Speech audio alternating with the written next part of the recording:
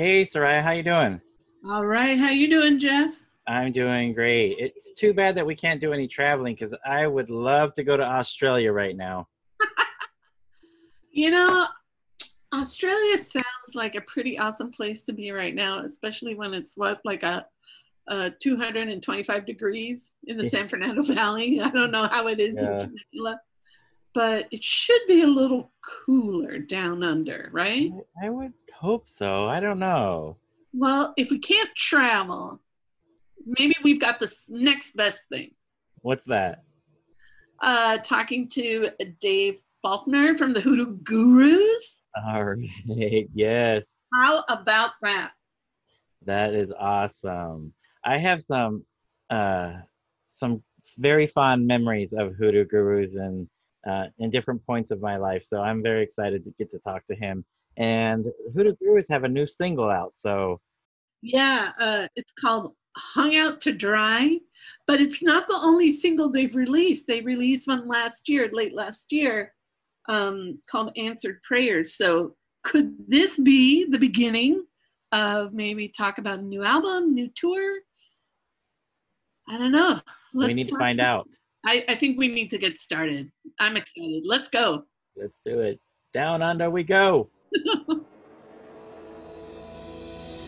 Hi, this is Soraya. And this is Jeff, Our podcast is called Paisley Stage Raspberry and Rhyme. a podcast where the two of us play music that we like and share anecdotes and background about the tunes. We hope you'll join our conversation. And without further ado, a grooviar. Let's get groovy. Hello. Hello, Mr. Dave Faulkner. This is Jeff and Soraya from Paisley Stage Raspberry and Rhyme. How are you doing today? Hi, Jeff. Hi, Soraya. Good morning. Hey, good morning to you. We were wondering how Friday night's going to be because we're not quite there yet. And since you got a jump start on us. I can tell you it's very quiet in Bondi Beach because I stayed home and went to sleep quite early. Oh, well, so it's going to be a quiet Friday night. All right. I can show you what Saturday morning looks like. This is pretty good. All right. Excellent. Ah, look at that. Wow. Look at that. Look what we have to look forward to. It's a lovely, winter day, but it's a sunny day, and I've been out for my morning walk and feeling pretty good. Well, we have lots of questions for you. Sure. Are you right with you? I just sit back down and plug in. Beautiful. Done. Great. Let's go. Well, we wanted to start out asking about this new song, this new video, Hung Out to Dry, which Yes. people over here in the U.S., let me tell you, very cheeky, very good video, but the song is fantastic. And Thank you very much. we wanted to know, first of all, for our listeners, the release was July the 24th, so it's brand spanking new. And we wanted to ask, what was the inspiration for this song? Well, I'm a bit of a science fan, so as soon as I heard about the SARS-CoV-2 virus, at the end, well, pretty much I heard about it in early January, and I was very alarmed because I'd already been aware of the original SARS and MERS and how close we came to having a serious pandemic then. So I was quite alert to the risk, and then, of course, unfortunately, my worst fears were realised. And then Australia, we almost fumbled the ball a little bit early on in March. We looked like we might not, the Prime Minister, that's our top leader. He was going to make the lockdown rules be that 500 people could still gather, which was just crazy because 500 is way too many. So that changed within a matter of days. So they got it down, and we flattened the curve and all those things. And we're still fighting it. And there's been an outbreak recently in Melbourne that's very, very alarming. But by and large, they did a very good job in keeping a lid on this pandemic. And then to watch what was happening in the US and how it was turned into a political football and all these different mixed messages about masks being a restraint of liberty and how that's, if you believe in following a certain line of politics, you would be against masks. To me, this was just insane. And I got to blame the leaders for that. And so, I was very angry at the Trump administration and for all the needless pain and death that it's caused just to try to be a political opportunist. Yeah, absolutely. We're right there with you. Yeah. You know, man, it's horrible. You're living there. I've got friends as well. You know, I've got friends in Los Angeles and New York and Louisiana, and all of them, they're at risk, you know, for no I mean, obviously everyone's at risk. I'm at risk, but, you know, you've got to try and, you know, manage this as best you can. And that's what a politician's for. I mean, you know, that's what why we have them, to manage these sorts of crises and do what's necessary. But instead, it's been the exact opposite. You've had an actual person who's destroying everything. And anyway. So yes, I was angry at this administration. I wrote the song about that, but at the same time, I'm not the sort of writer that wants to. I mean, I just did it then, standing up on a hobby hall, you know, my soapbox and sort of preaching about my politics or what I think about someone else's. But as a songwriter, I don't really like to do that. So I prefer to sort of put it on a more personal level, as in I just dislike this person, and it's an I hate you song. So it's much more direct rather than me sort of, you know, calling out policies and being kind of, you know, quite rational in a way. I was the opposite of that. I'm passionate and angry, and it's a personal beef I have with this man. Yeah. Well, we really appreciate the song. The song itself, apart from the message, the video, we really, really like the song. We're longtime Hoodoo Gurus fans, so this is very exciting for us. Thank you. Now it's time to go. Yeah, you gotta leave now. Your dog and pony show is full of fleas now. No one wants to know you're a disease now. Hasta luego, cabron. So glue your hair down one last time. We're cutting you off from your prime. Your sticky end will be sublime when you get hung out to dry. Hung out to dry. Hung out to dry. Hung out to dry because you're dripping wet. We wanted to know about the band members that played on this particular song. So we know that you released Answered Prayers in December of 2019, and this is the second single that you've released in the last 6, 7, 8 months. Can you tell us about the lineup? Because I know a couple of the guys you included and Brad are from the played on the debut. Can you tell us about the lineup that played on? Yeah, well, I'll just give you a quick potted history of the band's, you know, whole history. So when we first formed, which was 1981, which is crazy because next year's our 40th anniversary. Wow. So that lineup only lasted for about 18 months, and we only played for about 10 months. Our first performance was actually September 81, and we probably stopped playing together, you know, because 2 guys left. That was Kimball and Rod. They were the ones that founded the band with me. And so it's James Baker, the drummer on that lineup, and myself continued on, and we were called Le Hoodoo Gurus then. So we dropped the Le. We had released one independent single, the song Leilani, but that was all. And then Brad Shepard and Clyde Bramley joined. And Brad Shepard is still in the band today. That was 1982. Clyde Bramley played bass. We didn't have a bass guitar before that. So that was a little musical change as well. That lineup recorded the first album, and then we changed drummers to Mark Kingsmill. And Mark joined in 84, and he recorded on Mars and his guitars forward up to virtually, you know, that's right, there we go. To very recently, you know, Mark retired. Actually, he was sort of shaping to retire for a long time, probably for about 10 years, but we didn't quite know it. But it became obvious the last, you know, 5 years, definitely. And he actually retired 3 years ago. But then, so we had Nick Reith join us for a little while, about, 10 months, 12 months. And then Mark came back because he did some renovations on his house and it cost him more money than he expected. So he thought, and also he kind of missed playing again, you know, having all those years in the band and sort of resenting it when he left because he was saying, you know, I'm sick of this. I don't want to do this anymore. But when he went away, he was like, well, gee, I miss it now. So he came back for a while, for about 10 months again. And then he once again went, no, I've really got to quit. That's it. I'm done with music. So he retired. He doesn't play drums anymore. And so we got Nick Reith back in again. And the second time was a charm, really, because the first time we weren't certain that Nick was going to work out. It was, you know, such a shock to us changing drummers, you know, after all those years with Mark. And he is an extraordinary drummer, Mark, and, you know, quite unique. So, you know, we found it quite difficult. But we were ready for it, actually, by the time that Nick rejoined. And then also Nick had kind of, you know, done some things to kind of make it more like I liked it. And, you know, for whatever reason, it just seems to have really gelled. And I'm really excited now what we're doing. So, you know, I think Answered Prayers and Hung Out to Dry give a good indication that there is some, you know, real vitality there, that's you know, it's not just, you know, us trying to live up to past glories. We're just doing our own thing now that's, you know, creating a new legacy.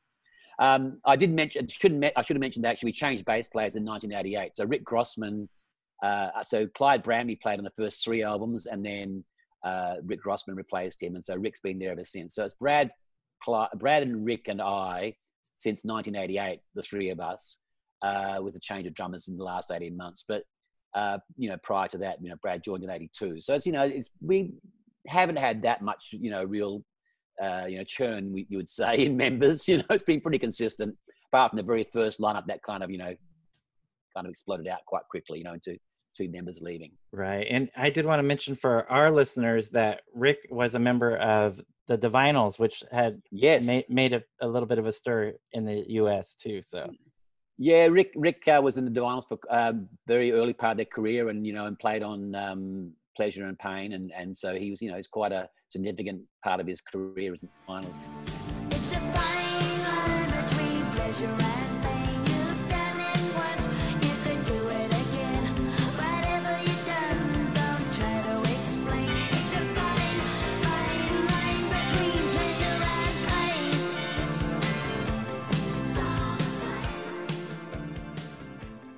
Rick spent a lot of time visiting Chrissy when she was unwell in New York. So, you know, that we have a long time association with them. And Rick's, you know, we have lots of musical friends all over the world, really. But Rick's history is quite, you know, lengthy. We all have our own backgrounds, you know, I as well. So, yeah. Yeah, we wanted to get into a little bit of that in a little bit later. Okay. For sure.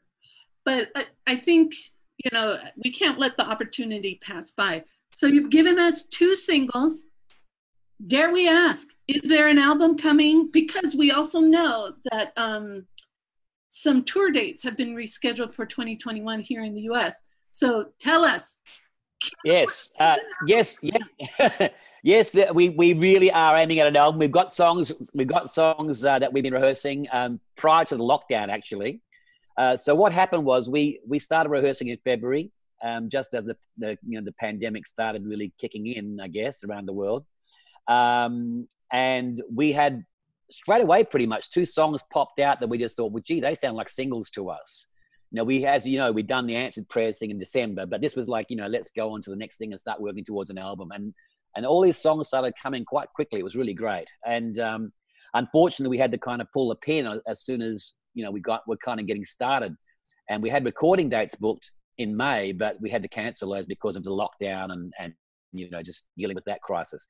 But as we flattened the curve, as I say, in Australia, about, you know, 8 weeks ago, we started to think, well, perhaps we can, you know, think about getting together again, because we hadn't seen each other for 2 months, apart from via Zoom.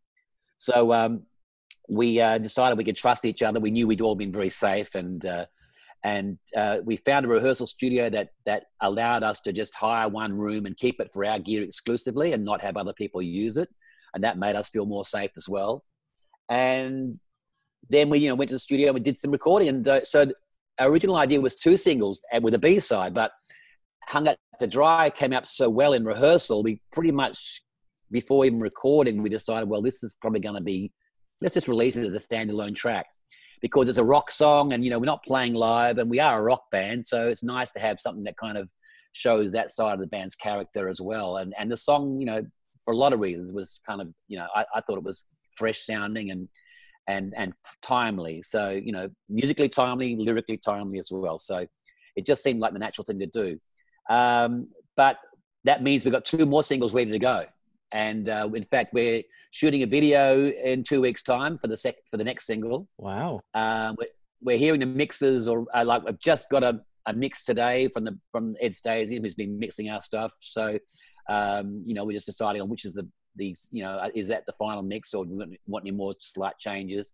And then we'll be getting it mastered next week, sending it off to get pressed. So it'll be a vinyl single this time. So that's why we've got to have so much advance warning, because it takes a couple of months to get it pressed in Europe, because there's no pressing plants in Australia anymore. So that's what's happening, and Hung Out to Dry will still be on that single, so it'll be like a double A side in our mind, maybe. So that's going to be happening, and then there's the following single is going to probably come out early next year. So we're thinking October for this one, and then say January or even maybe as late as March. We're not sure. We'll just figure it out. But that's we've already got a B-side planned for that one. That is in fact a track we had recorded and mixed and never used, and actually it's a really cool song, and it's kind of funny how it fits with this song that we've just recorded, even though it was recorded a long time ago. It was actually from the Max Shower sessions, and it was completely finished, mixed, just the last minute decided, let's not put that one on the album, let's choose this one. And so that's what happened, and the song stylistically didn't really fit with Max Shower anyway, so it kind of works for what this other song is going to be. So that's what's happening there. And then of course we're going to think, we're, as I said, we've got a little bit of a scare again with COVID-19. So we're going to maybe just let things settle a bit longer, and then maybe in October we'll just have a look and see whether we want to start rehearsing again and getting ready to record. There's talk of playing some shows in January in Australia. We hope that happens, outdoor shows. But again, it's so hard to tell at this point. But if that happened, then the idea would be to rehearse new songs, play these shows, and then go into the studio straight after that and record the new material. So that we'd be like match fit from playing lots of shows, as well as, have these new songs kind of settled in. Excellent. This sounds very exciting, Soraya. Do you hear this? That makes sense. Very cool. Yeah. Well, the next song, by the way, I mean, it's back to our pop side. So I'll just say that. Excellent. I'd say power pop is a very good summation of what it is. So it's probably different to anything we've done before, even though it's, we've always had that kind of melodic and, up tempo, the upbeat thing. But it's even more in some ways, more like that than we've ever done. Dave, I wanted to jump back a little bit. You mentioned Ed Stasium. Yes. Yeah, well, that's our third experience with Ed, because he of course mixed Kinky, and then he produced Crank. So it's actually our fourth experience, because he also mixed Purity of Essence, the last album we did.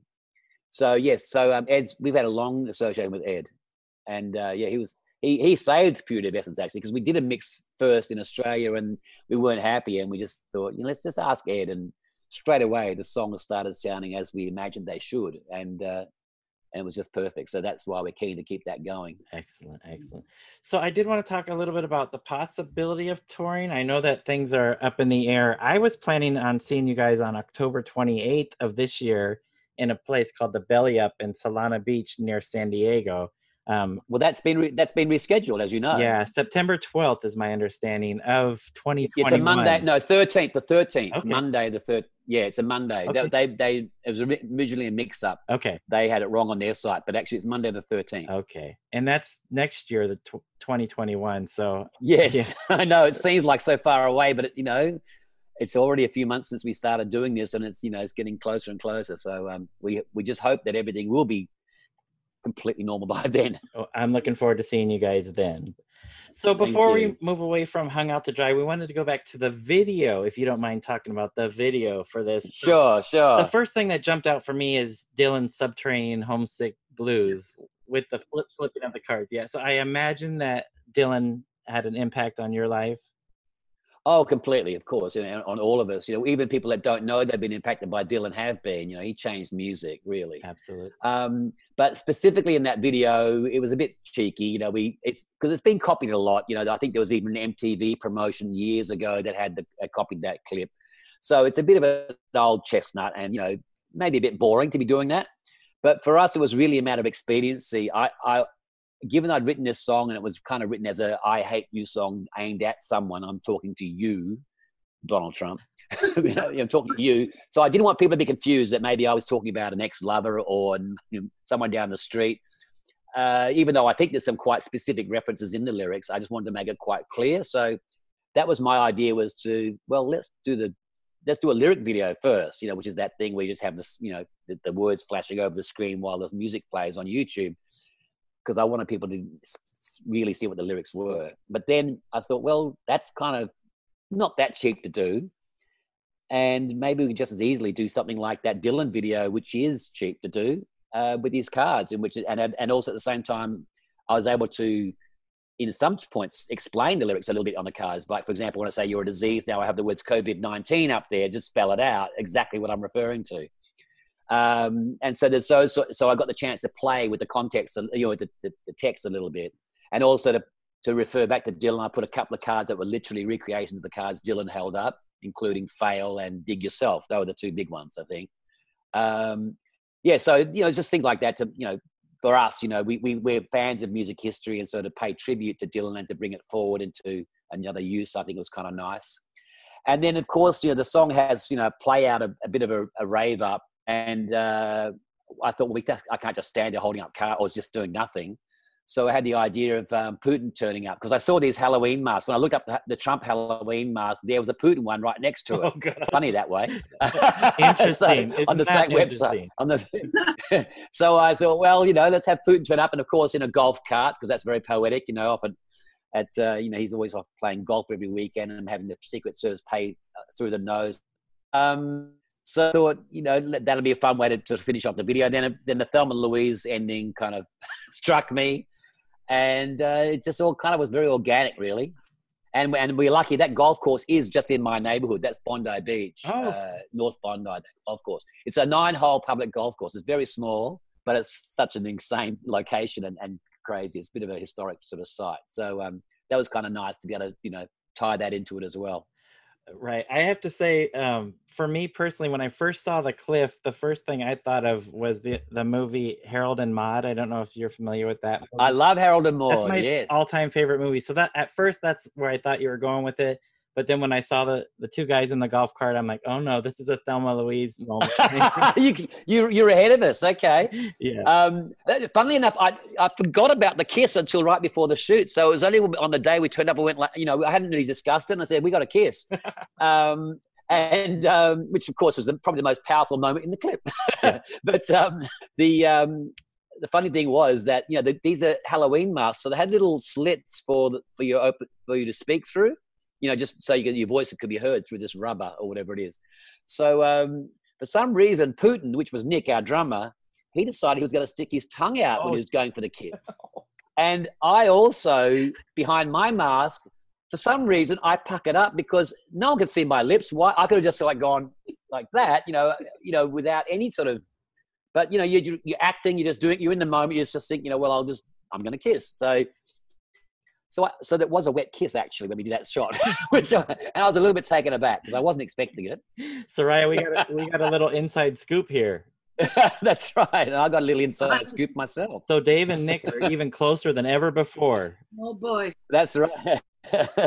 We didn't do it the next take. We had to do a reverse shot, and of course, it didn't happen the second time. But the first time, Nick went a little bit too method acting in his style. First time was magic. The second time, it's already gone. Oh, yeah. Maybe I wasn't a good kisser. He didn't bother next time. Epic. Okay. We have a lot of other questions, but sure. But I just want to reiterate: answered prayers. I want some money. I want some money, honey. I want some money. I want some money, honey. I was your answered prayer. I feel the yearning need. Now you depend on me, so you can go to hell. And Hung Out to Dry. Our listeners need to listen to these. This is wonderful stuff from Hoodoo Gurus. And, I've got an odd question. And, now I'm thinking about, okay, new songs, there's a new album, touring, this kind of hopeful beginning of next year where there can be some shows. I'm curious, what is the crowd reaction? I know the crowd reaction in Australia, but what's the crowd reaction here in the US at your shows? I know, Jeff and I love the Gurus, but I want to know from your perspective, what's that crowd reaction here? Well, it's been a while, but we've always had the same kind of thing right through our career, where it's almost like it's a Hoodoo Gurus audience rather than a particular nationality we're playing to. There are some regional differences in audiences. Like, for example, Brazil, they like the more melodic songs to sing along with. So a song like Good Times from our third album is one they love. And Come Any Time's another song that's really huge in Brazil from the fourth album. But by and large, the songs that work in one area work in the other. And, it's just a rock crowd and we're a rock band. It's not, and it's funny, like when we were really, the beginning of our career, and we actually did a lot of touring in the US early on. And we got quite a lot of success, actually. We're headlining quite large theaters and stuff. But, a lot of people at the time didn't even realize we were Australian. It was, some people thought we were from the West Coast, Oh. because, I'm not sure whether my accent is not that identifiable in the singing or whether that, they just presumed because they heard us on their local radio station, it must be an American band. But it certainly wasn't something that was like a big part of our marketing or, like the band from Australia, come and see them. It wasn't ever that. It's just like that band, Hoodoo Gurus, and naturally enough, that's how everyone should be. But so we never sort of felt like, we were different, in a different world. Like it was always just our show with our audience. The only place I'd say really, struck me as being unusual reaction was Germany. Because they sort of, they were a little bit more intellectual approach, the way they approach rock and roll. They seem to just stand back and almost be stroking their chin, like Sigmund Freud. It's very interesting. We must see what they are doing, and also a little bit in the UK as well. Early on, we felt that the audiences were a little bit inhibited, especially as you got closer to London, and whether that's because they were so concerned about, is this the cool thing to be at, and they kept on looking at each other and making sure it was cool to get into it. It was sort of strange. Outside the further away from London you got, the more uninhibited the audiences were, like up north. But as you got closer to London, people seemed to be getting a little bit more depressed and a little bit more. It was strange. That was something I noticed early on. But that's about it. Generally speaking, it's just a rock show and a rock audience, and people that know our music know that they're going to have a pretty good time when they come and see us. So they're generally primed for that, which is always great from our point of view. Yeah, that's I awesome. agree with that wholeheartedly. Well, Dave, our primary focus on our podcast were bands that came out of LA known as the Paisley Underground, which was primarily a band, the 3 O'Clock, the Rain Parade, Dream Syndicate, and the Bangles. Yes. So Yes. I wanted to tell you, so my very first concert that I went to by myself, I've gone to several since then, but the very first concert I went to by myself took place on May 18th in 1986 at a place called Montezuma Hall in San Diego State University.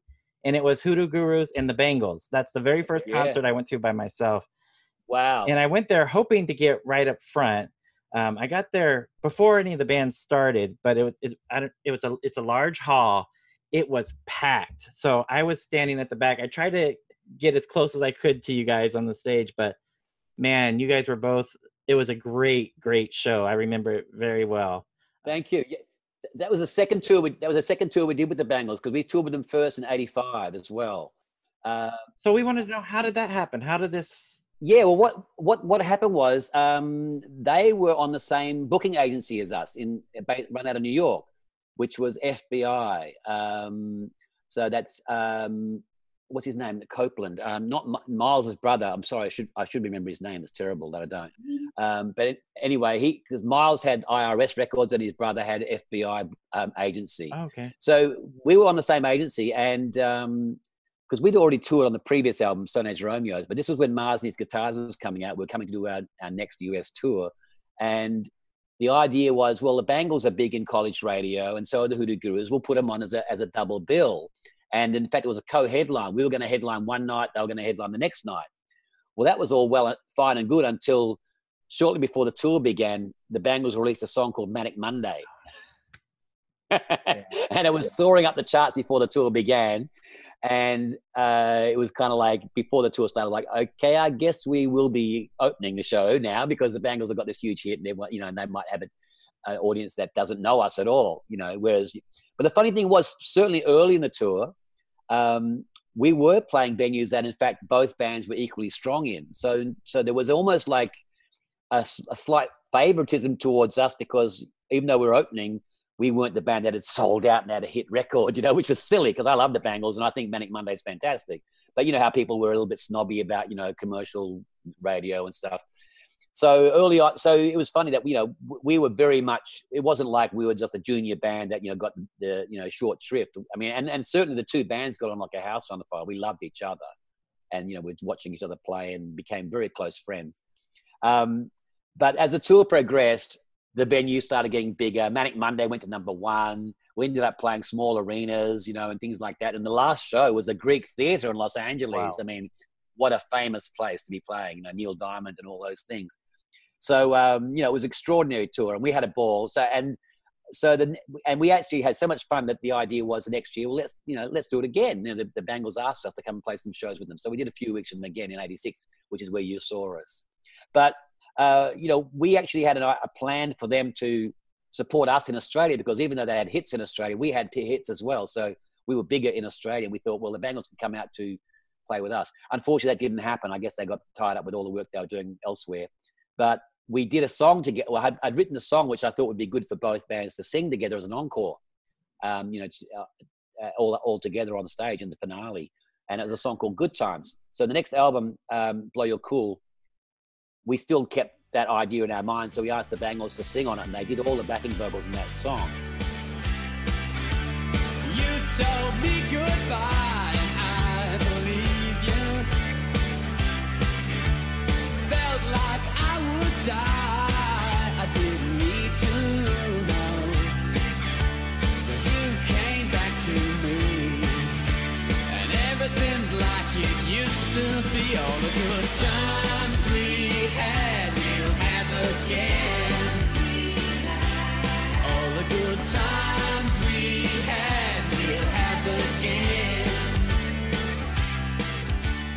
If your love is mine, it will stand up. And that began a recording connection between the Bangles and us, or particularly Vicky Peterson, actually. So it's on about 4 hours, I think. I'm not certain exact number, but she sang on 1,000 Miles Away. That's her singing the opening harmony about Now You're Flying. Now you're flying. I'm told I'm going places. Who can say? We'll be flying. I might arrive, but I'll be gone the very next day. I must be on my way. That's Vicky singing there. She also sang on our album Max Shower. She sang on When You Get to California. You know when you get to California, darling Clementine, it's a state of mind. You know when you get to California, freedom's in the air and it's waiting there. The life that I had back in New York was happy enough, or so I always thought. I'm sure there's something else as well that I'm forgetting right now. And she's singing on our next single. Oh, So I told you it's power pop. Well, of course, let's get Vicky on there. That's the first thing I thought of because there's some vocals that to me just sounded like, wow, Vicky'd be perfect for that. wow. And so we got Vicky on that. And an exclusive reveal, not only Vicky, her husband John Cowsill is also singing on it. Wow. So we've got a Cowsill and a Bangle, and he's also a Beach Boy because he's been their drummer for 20 years. That's right. That's right. So we're pretty chuffed about that. And it's, so that's kind of showing you the angle we're coming from the next song a little bit, just to give you a hint there. Excellent. Soraya, I had no clue of this. This is exclusive for us. That is exclusive, totally. Yeah. And we know in addition to the songs that you mentioned that she did a couple songs with you on Crank. She did You Open My Eyes.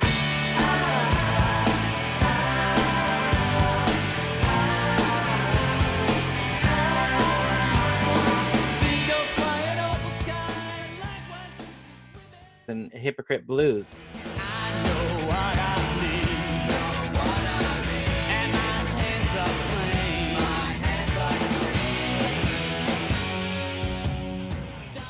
Oh, right, there we go. Yeah, I knew there was something. Yeah, exactly. Yeah, so, and, Vicky is a very good friend. I mean, obviously, we still love the Bangles. I mean, Bangles played in Australia a while back, and they invited Brad and I to get up and in Sydney to jam with them on a song. We ended up playing Pushing Too Hard, the Seeds song.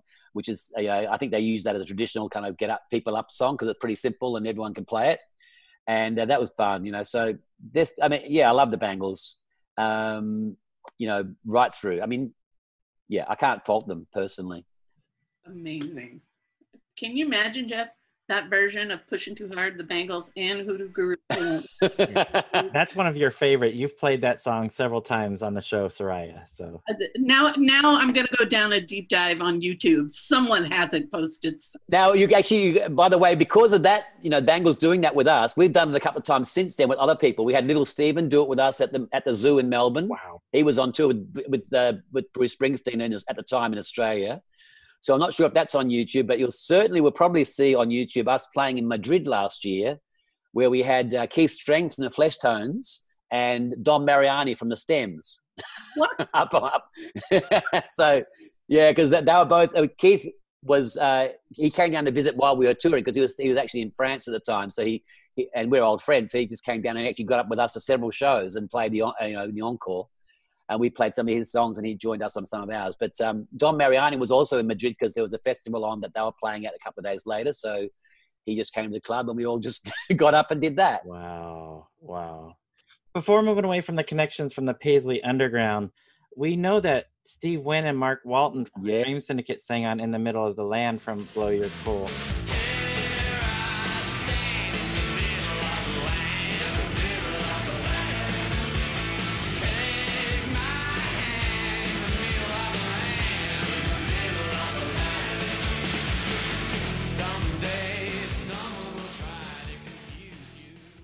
How did that connection come about?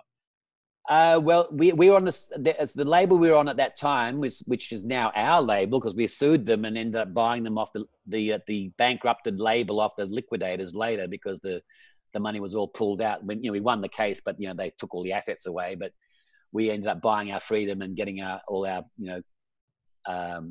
copyrights back and all that. But they were on the same label in Australia called Big Time Records, and so that was how we all met up. And in fact, the same time we also had Violent Femmes on the same label as well. So I think they had the Slash catalogue was one of the reasons at the time. So that was just, I think that they were touring Australia at the time and just made sense. We all like each other and let's, we're doing some recording, come on down, sing on this song. That's what you do. And of course, we've had reconnected with Steve in recent years. We did a thing in Australia called Dig It Up some years ago, probably about 10 years ago, where we basically had our own little mini festival. We headlined and we played we did 2 years in a row. The first year we played the whole of Stone Age Romeos, and the second year we played the whole of Mars Needs Guitars as a set. But we had on the bill all these other bands that we loved. So we had, 1 year was Blue Oyster Cult, the Buzzcocks and Flamin' Groovies, and the first year we had the Sonics and the Dream Syndicate and the Fleshtones and Red Cross. It was a really amazing thing. So it was a festival and like several stages and venues, and it was like it was an all day thing. It was wonderful. Wow. So having Steve and Linda out for that was wonderful. It wasn't the Dream Syndicate; it was just Steve solo, but it was fantastic. That's awesome. We love the connections. Amazing, because you also mentioned for Dig It Up Red Cross, but we also know that there's been a connection too between the Gurus and the Muffs. Yes, indeed. Well, we toured with Red Cross and the Muffs in Spain. Again, probably about 8 years ago, maybe. It's very sad about Kim passing away. But that was, we were on the bus and had a fantastic time. Wonderful band, and Red Cross are old friends. We had Red Cross support us when we did Crank in Australia. We flew them out to tour with us then. That was the first time they'd been to Australia, and we are huge fans of theirs. That's a dream gig for me right there. Right? Muffs and Red Cross and us. Yeah, it was good. Yeah. Yeah, it was great. And in Spain as well. That even makes it better. Exactly.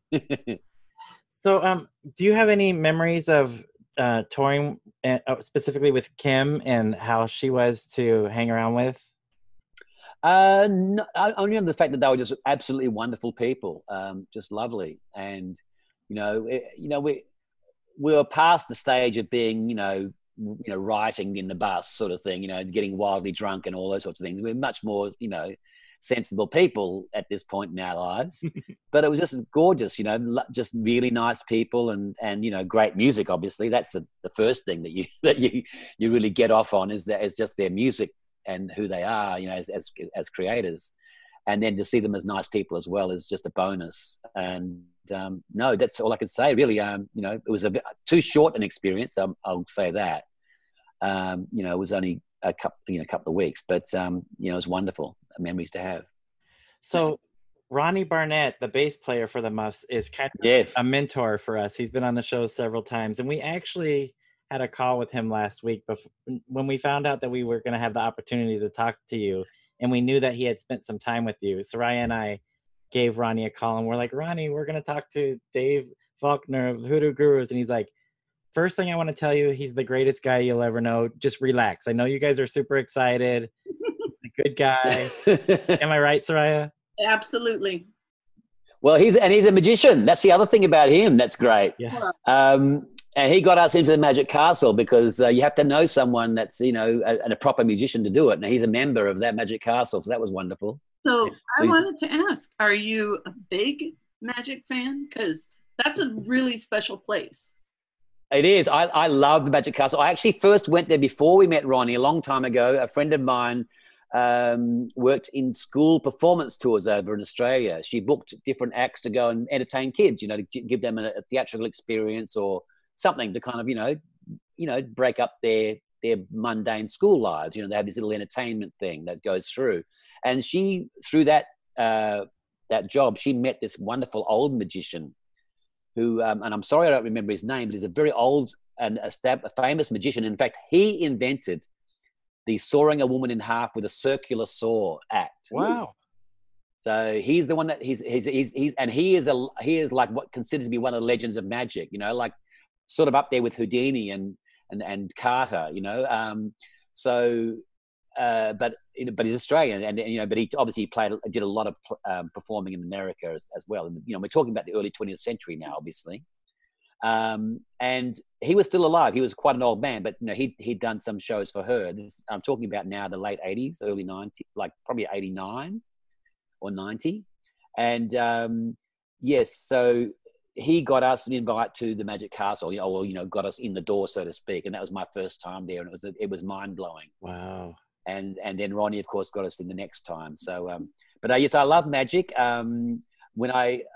If I go to Vegas, I have no interest in playing the slots or anything like that. But if there's any magic on there, I make sure I go see that.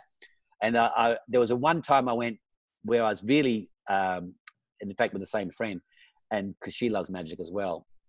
And we went to like a very down market casino. Basically, every sort of drive-in motel there has a casino. Really, it's just like a showroom, which is and there was this magic show on there, and what it was a whole collection of different magicians from around the world, and they'd somehow tried to organize themselves to create a show at which they wanted to present to the powers that be in Vegas to show them, a show they could put on in a bigger room. And the thing that blew my mind is the first time I'd ever seen a Freak in real life, because I'm a big fan of Todd Browning's Freaks. Anyone that likes the Ramones' first album or second album knows that song, We're a Happy Family, Gabba Gabba, we accept you, one of us, and that famous scene with all the freaks in it, in that movie. Well, there was one of those freaks that there's a guy in that movie that has basically nothing below his torso. He's just a pair of, well, the person in this magic show was the same kind of, I shouldn't say freak. I mean, this person had that strange deformity where they obviously had some kind of, shrunken lower half or something, vestigial legs maybe, but you couldn't see anything. It's literally like they just stopped at the waist as a posse. And so he was wearing, black tie, so bow tie and a coat. And so they did some sort of switcheroo with an able-bodied person and this person, and they did the chopping in half act, except he was the one that was left after the chop in half. And then he started running around the room going from table to table just on his hands Wow. with no body. Wow. And people were screaming and running for the exits because it was so frightening to them, because this wasn't a digital effect on television. This was real. Wow. And how could this exist? Wow. And it blew my mind. I was so excited to see that, to see a real evocation of that movie from the 1930s on real life. Wow. Sorry, that's my magic story. But I love magic. Close-up magic's my favorite. That's my favorite. I had a big birthday party when I turned 40, and I had magicians there, and had a close-up magician there as well. Wow. That's my favorite thing. Very cool. Well, Soraya, we're learning a little bit more about Dave Faulkner here. Well, I want to, it seems like an unnatural transition, but I have to ask. Okay, so now we know about the magic, and I'm super excited about that. And that show in Vegas sounds absolutely like bone chilling to see someone running around after being sawed in half. Sawed in half. I'd be remiss if I didn't ask something, because I thought it was so interesting that you talked about kind of where things are moving currently for the Gurus and a power pop sound. But I want to talk about the Victims. Read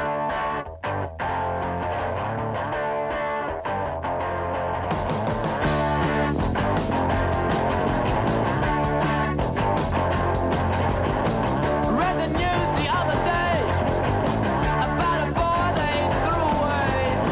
He went out and shot someone like some Kodak teleplay. He claimed he was confused between fact and fantasy. It seems he spent all of his time in front of a TV screen. He was a television addict. Television addict. Television addict. Television addict. Ah, yes. And I want to talk about how does the Victims get started with Dave Faulkner in it? How does this genesis happen?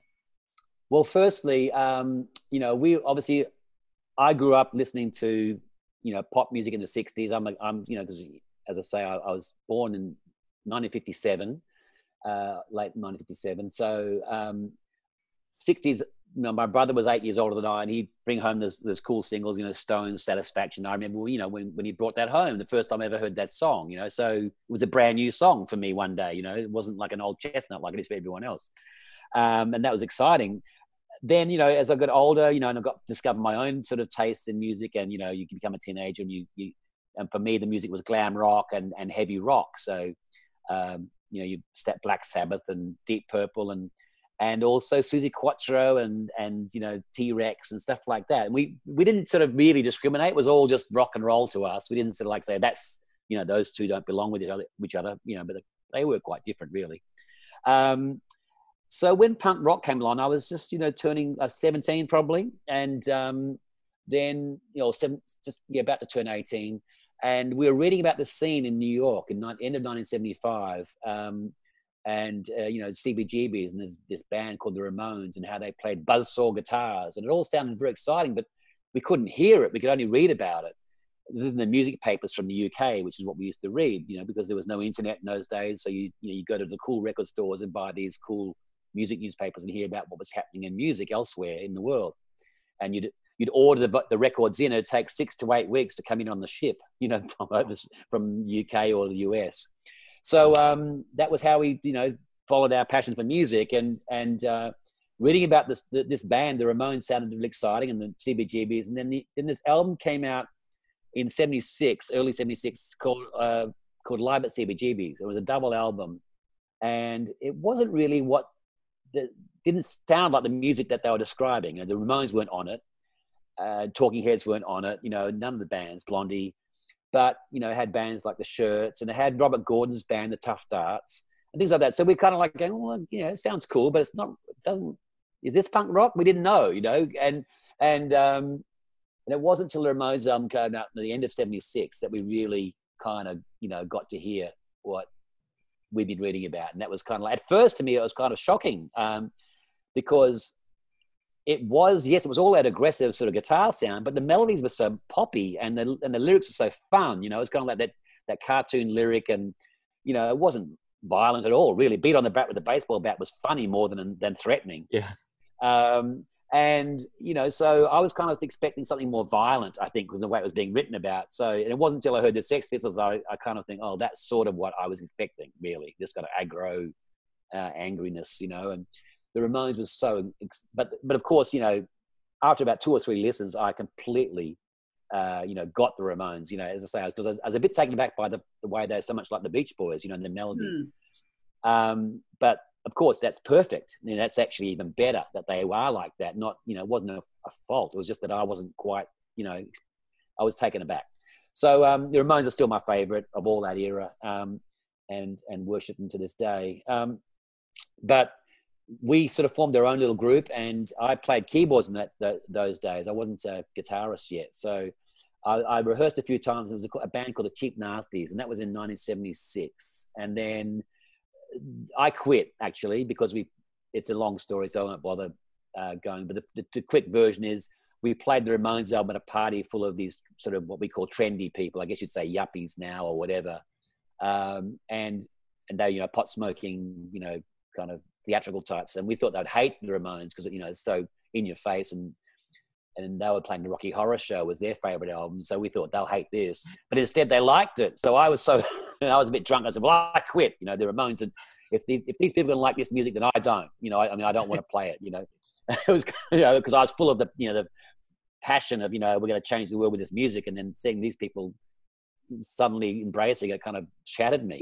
Anyway, I quit, and I ended up joining a blues group for a while. But at the same time, you know, after I sobered up, I decided to teach myself guitar because I wanted to be in a punk rock band. So that's what I spent the next, you know, 8 months doing, was learning guitar, teaching myself guitar, and then, as it happened, the Cheap Nasties finally got a real gig, and that was in '77, and it's advertised as a punk rock show, which there'd never been anything like that in Perth before, where we grew up in Western Australia.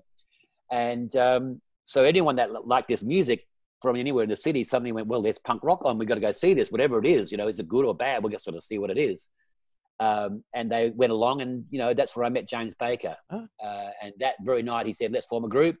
And that's became the Victims, and, you know, we became one of the probably more famous bands out of Perth in that era. But that was sort of how that happened. And so the Victims ended up, you know, playing a bunch of shows and recording a single and an EP.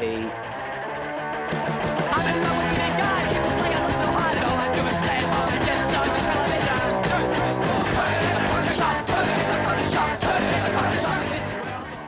And it probably lasted about maybe about 10 months, I guess.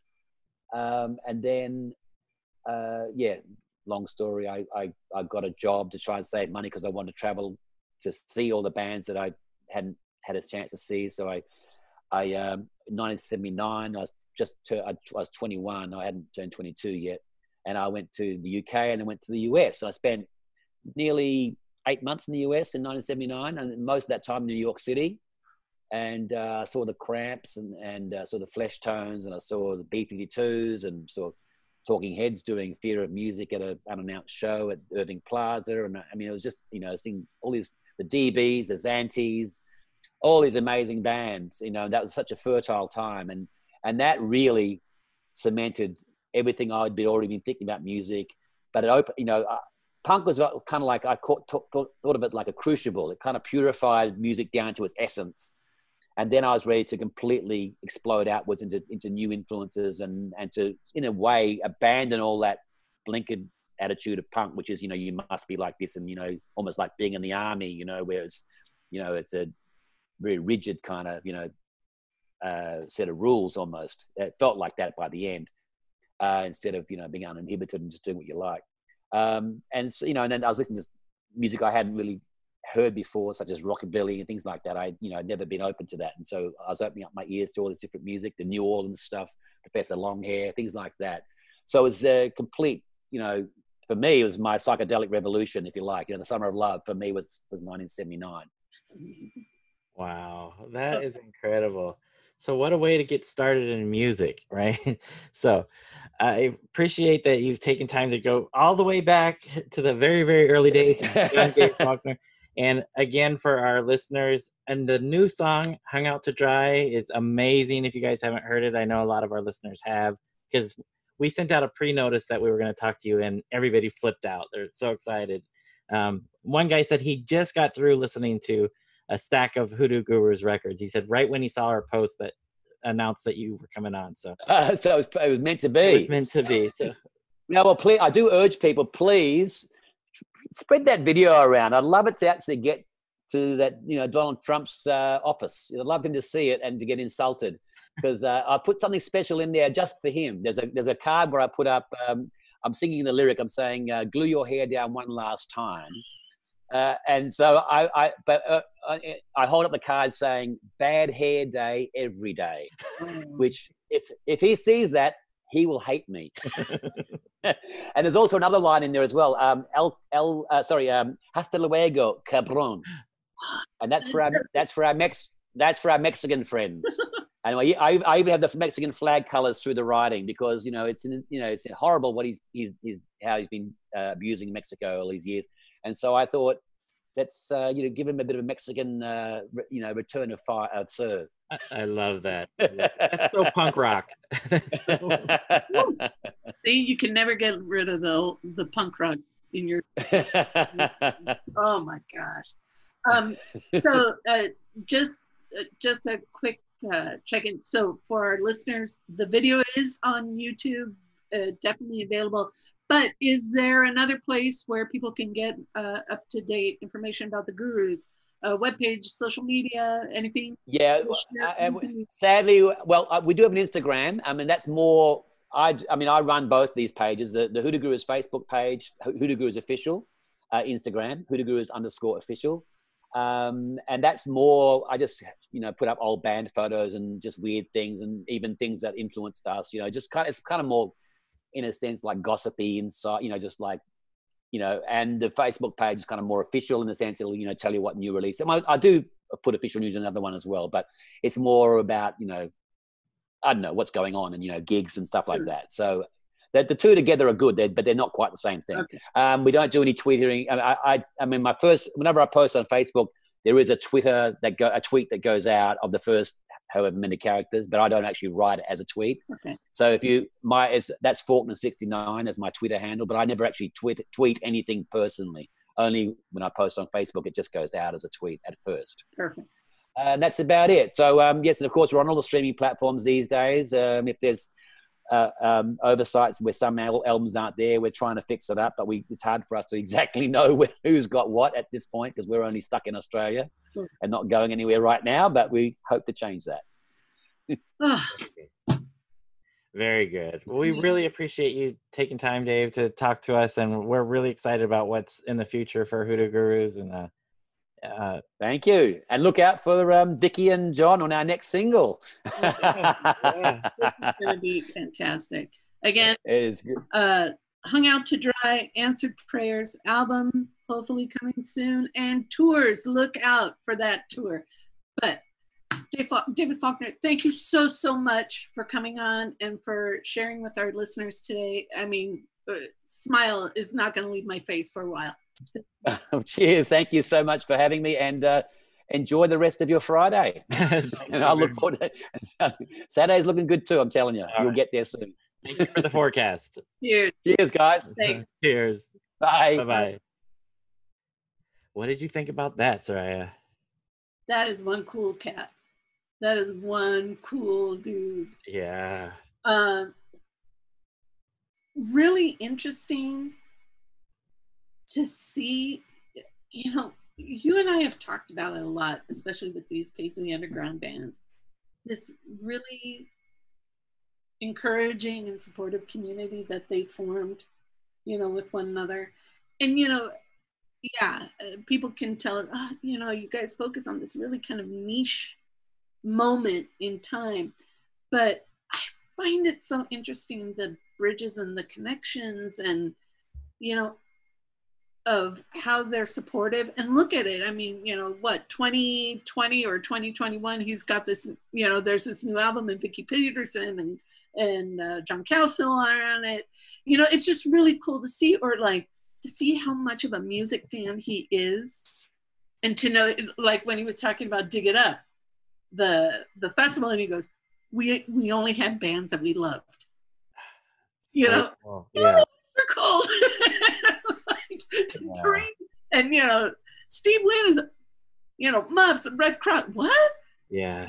I found that amazing. It really spans this musical panorama. What a cool guy. Yeah, absolutely. Yeah, I love the connections. It's so cool, and the excitement that he has to still be working with some of these people after so long, and the excitement that he has for making and releasing music. It's just so encouraging, and at a time like the one that we're living in, that to hear that excitement about new projects and wanting to get back into the studio and get things moving, it's encouraging. We miss being at live shows as a fan, and to hear him say, we're ready, we want to get back in, we've got material is coming, and we've got things brewing. I love hearing that. Yes, it's me just too. it's something to look forward to and something to just hold on to, and but I love the fact that he goes, not so much a rock album now, it's power pop. And I'm all, okay, I don't know if I'd ever, if I have used the words Hoodoo Gurus and power pop together, but I like that evolution. Mm-hmm. Different things inspire different moments in time for the band. I think that's really cool. Yeah. I can't wait to hear it. They're willing to listen. And I loved how he talked about that once he heard punk music, like he said, okay, brought everything down to like its essence. And then I was ready to just like blow it up. Yep. Loved that. And I'm like, that's a cool dude. Yep. And you can hear it in the music too. You can hear that it's an evolution from punk, hence post-punk or college rock or what have you. So I mean, that's just pretty dang cool. Pretty dang cool. yeah, absolutely. That was a fun discussion. Whew. I'm really, really glad that we got a chance to talk to him. Same. Yeah. Yeah. Great dude. A smile on my face. Yep. And Ronnie wasn't wrong. Oh no, Ronnie was 100% correct. Yes, absolutely. Woo! Jeff. All right. Well, I think we should call it for a day and get ready to go spread that video a little bit. Maybe we can get it to the right person, the intended person. All right.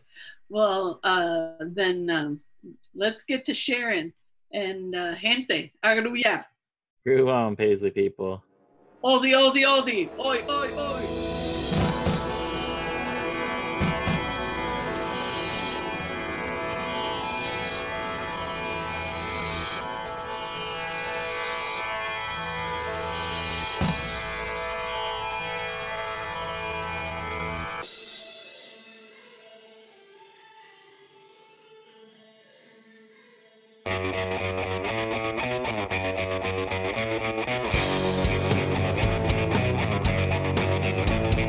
I don't want you back. I don't want none of that. Even help you pack. Slam the door, that is that. I see through your act, and opposites don't attract. Better face the fact.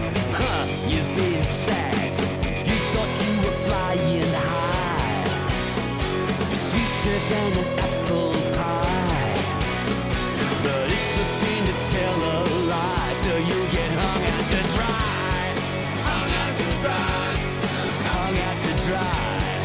Hung out to dry because you're dripping wet. Don't you love yourself? Man, you really love yourself. Think of nothing else. That's all you've ever felt. Kiss your money belt.